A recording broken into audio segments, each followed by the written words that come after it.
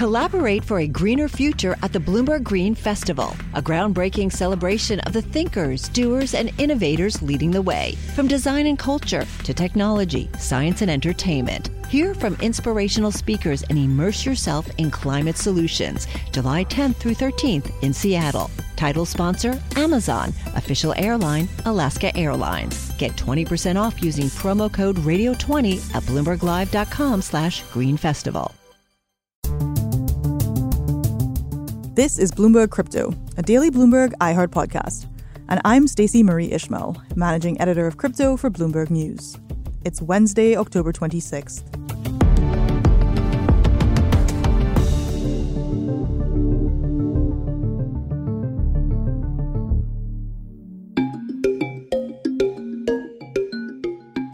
First, there were the miners. And now, in the aftermath of the Ethereum merge, there's a new class of blockchain participants in town. These are the builders. But what exactly do these builders do? And why are Ethereum critics so worried about them? For insights on these questions, we've got Bloomberg crypto reporters Olga Kharif and David Pan.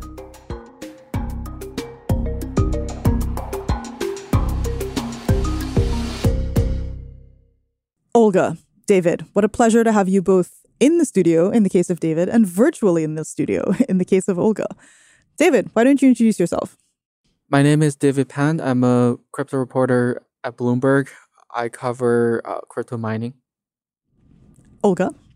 Hi, I'm Olga Kharif. I'm a crypto reporter here at Bloomberg. Cover all kinds of stuff, including happenings and upgrades on Ethereum. And it's great to be here. Ethereum. I feel like we talk about that a lot because there's been a lot going on. One of the things that was going on was the merge. And it's so weird that so many thousands of people spent years like preparing for this thing, worrying about this thing, criticizing this thing, thinking this thing was never going to happen. And now we're like, yeah, it's totally happened. We've moved on. We're in the new era. As part of that new era, both of you have worked on various stories about, let's call it pre-merge and post-merge, where pre-merge, the most important players in a proof of work ecosystem are some folks called miners. In a post-merge ecosystem, you're starting to hear words like builders and, validators. And what I would love for you both to explain to our audiences is why these builders matter, what they do, and where they came from. And Olga, I'll start with you. Sure. So before the merge, it was a fairly simple system. There were the miners, and that was pretty much it. The miners essentially organized the Ethereum blockchain. And then after the merge, what was changed was they got rid of the miners. They did this because the miners consumed a lot of energy. They were basically very powerful computers that were used to order transactions on the network. And instead of the miners, they now have three types of parties that essentially do the same job. There are validators, there are builders, and there are relays. And essentially the builders, they package transactions into blocks. They pass them on to relays, and the relays deliver the blocks to validators who order the blocks into the blockchain. So this is the new world order, if you will. In this new world order, David, what are some of the things that folks are criticizing right now? Yeah, one of the major things is the higher level of concentration compared to pre-merge era.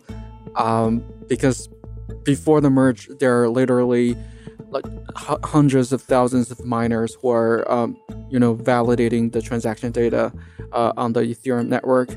But after the merge, we're seeing essentially centralized entities like Kim and other staking services providers.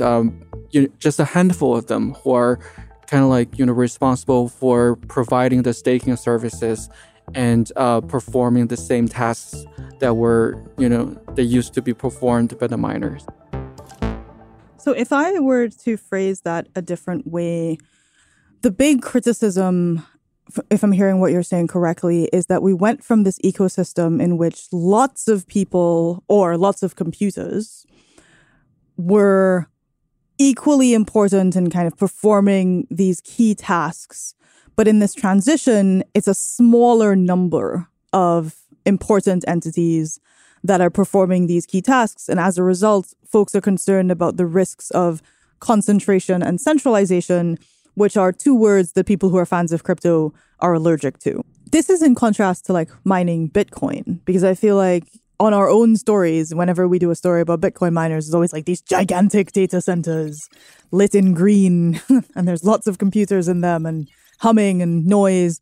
And then, you know, you had the story about Ethereum miners and it was like, here are some people in their apartments and they have laptops.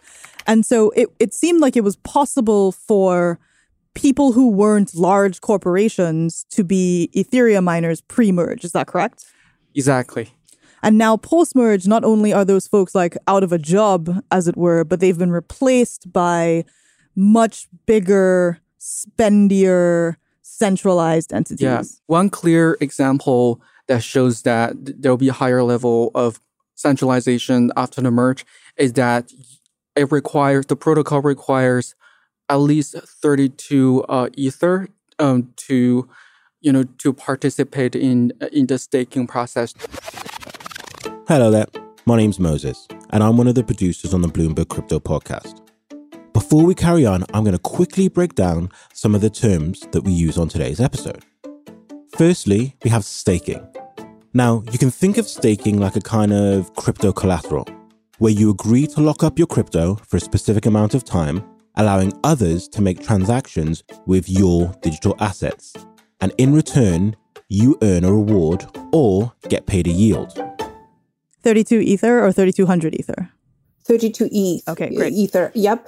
And if I just may jump in, so it's possible for people to contribute less Ether and join a pool and become part of a validator pool. But so there are issues with concentration in Ethereum now in all three of this kind of new parts that have been created in the merge. So with validators, the problem is that, you know, all these people who did not have 32 Ether, a lot of them joined Lido, which is a staking pool, which now controls about 30% of all staking power on Ethereum. Other people started staking through Coinbase, which now controls about another 13% of validator power on Ethereum. So together, these two entities add up to 43% of validator power on Ethereum. But experts that I talked to said that, you know, it's enough for somebody to have about 33, 34% of validator power to actually start messing with the network.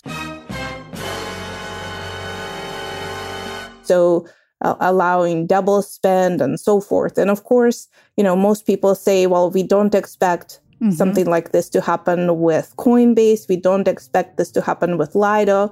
But, you know, looking at Lido, for instance, it is a network of a lot of different validators, but it's controlled by Lido through software, and Lido or somebody at Lido could potentially make decisions that maybe its community would not want made. Coming up, more from Bloomberg reporters Olga Karif and David Pan on how builders could shake up Ethereum's landscape.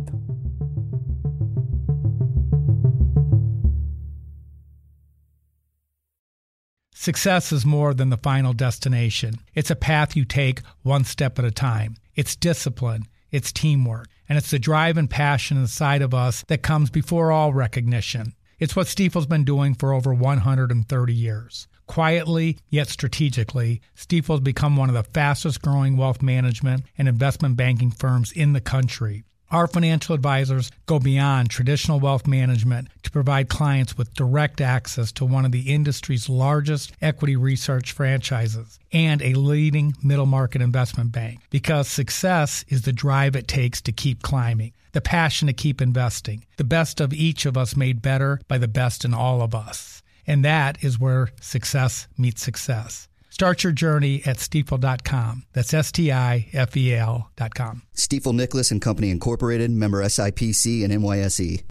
Collaborate for a greener future at the Bloomberg Green Festival, a groundbreaking celebration of the thinkers, doers, and innovators leading the way. From design and culture to technology, science, and entertainment. Hear from inspirational speakers and immerse yourself in climate solutions. July 10th through 13th in Seattle. Title sponsor, Amazon. Official airline, Alaska Airlines. Get 20% off using promo code radio20 at bloomberglive.com/Green Festival.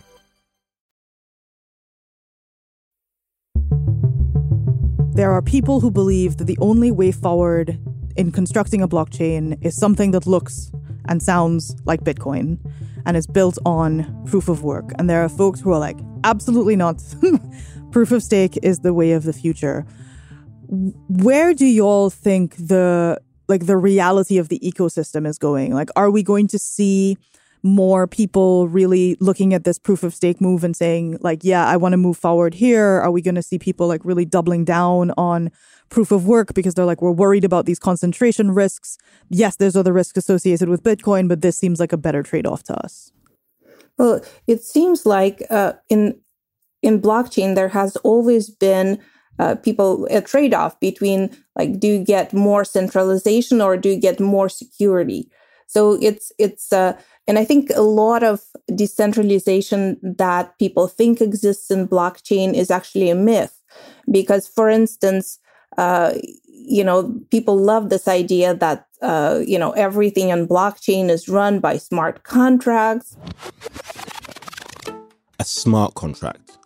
Now, a smart contract is code which lives on the blockchain that operates automatically when certain conditions are met.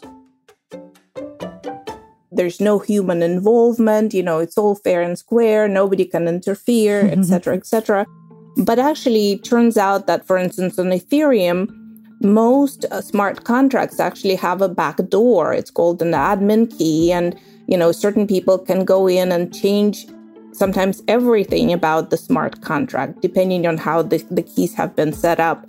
And I think this is true to a lot of other parts of the blockchain ecosystem, if you will. What people are finding out is that very often, to manage something well, you need a little bit more centralization. For instance, one problem with the DAOs, decentralized autonomous organizations, is that, they're very hard to manage. A group of people, random people from around the world, has a very hard time sometimes coming to a consensus and making decisions and proposing things.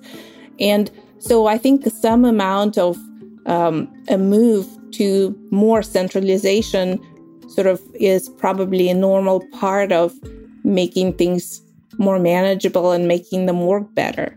Yeah, and you also hear this opposite argument from Bitcoin purists and maxis.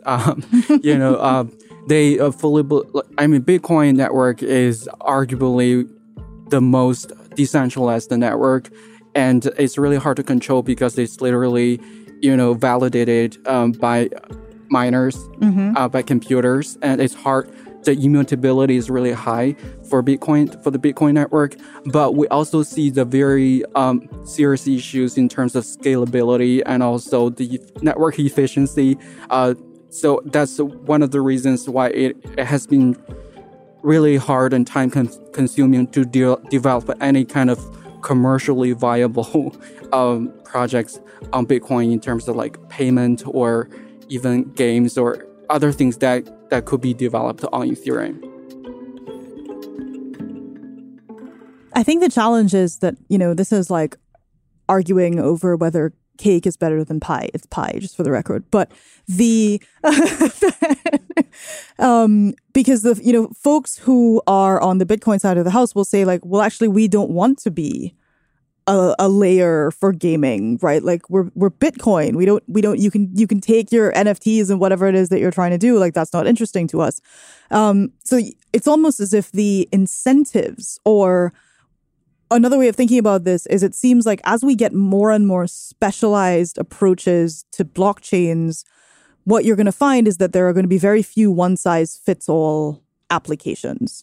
And that, this seems to be kind of forcing a lot more, if not necessarily sophistication, at least more nuance in terms of, I am trying to solve this specific kind of problem for the kind of problem I'm trying to solve, yes, Bitcoin's going to work fine for me, or actually I'm going to need to do this with Ethereum, or I'm going to need to do this on some other blockchain.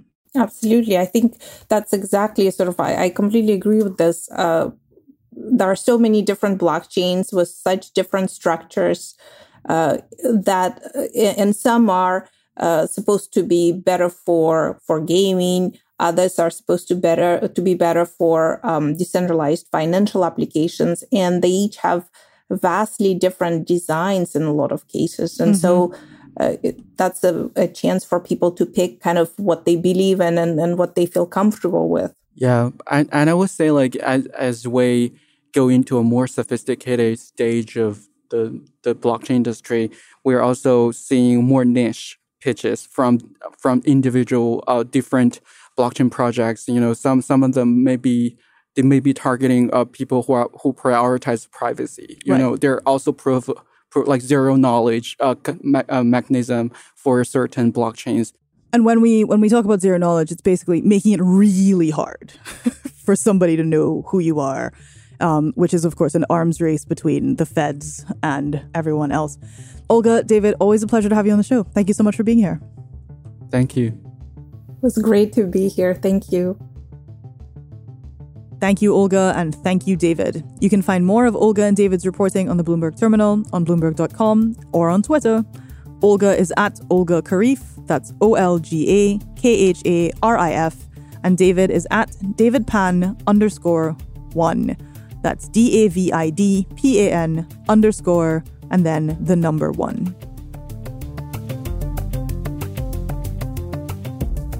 On the next episode of Bloomberg Crypto, it used to be that if you were a crypto startup, you could raise money with pretty much nothing more than a website and a smile. Really? But as the crypto winter comes for basically everyone, fundraising is getting more challenging. So who's still in the game, and when is a down round not a down round? This is Bloomberg Crypto, a daily podcast from Bloomberg and iHeartRadio. For more shows from iHeartRadio, visit the iHeartRadio app, Apple Podcasts, or wherever you get your podcasts. Send us your comments, questions, or suggestions for the show to crypto@bloomberg.net, or find us on Twitter, we're @crypto. The supervising producer of Bloomberg Crypto is Vicky Vergolina. Our senior producer is Janet Babin. Our producers are Mohammed Farouk and Sharon Barrero. Our associate producers are Ty Butler and Moses Undum. Desta Wonderad is our engineer. Original music by Leo Sidran. I'm Stacey Marie Ishmael. We'll be back tomorrow.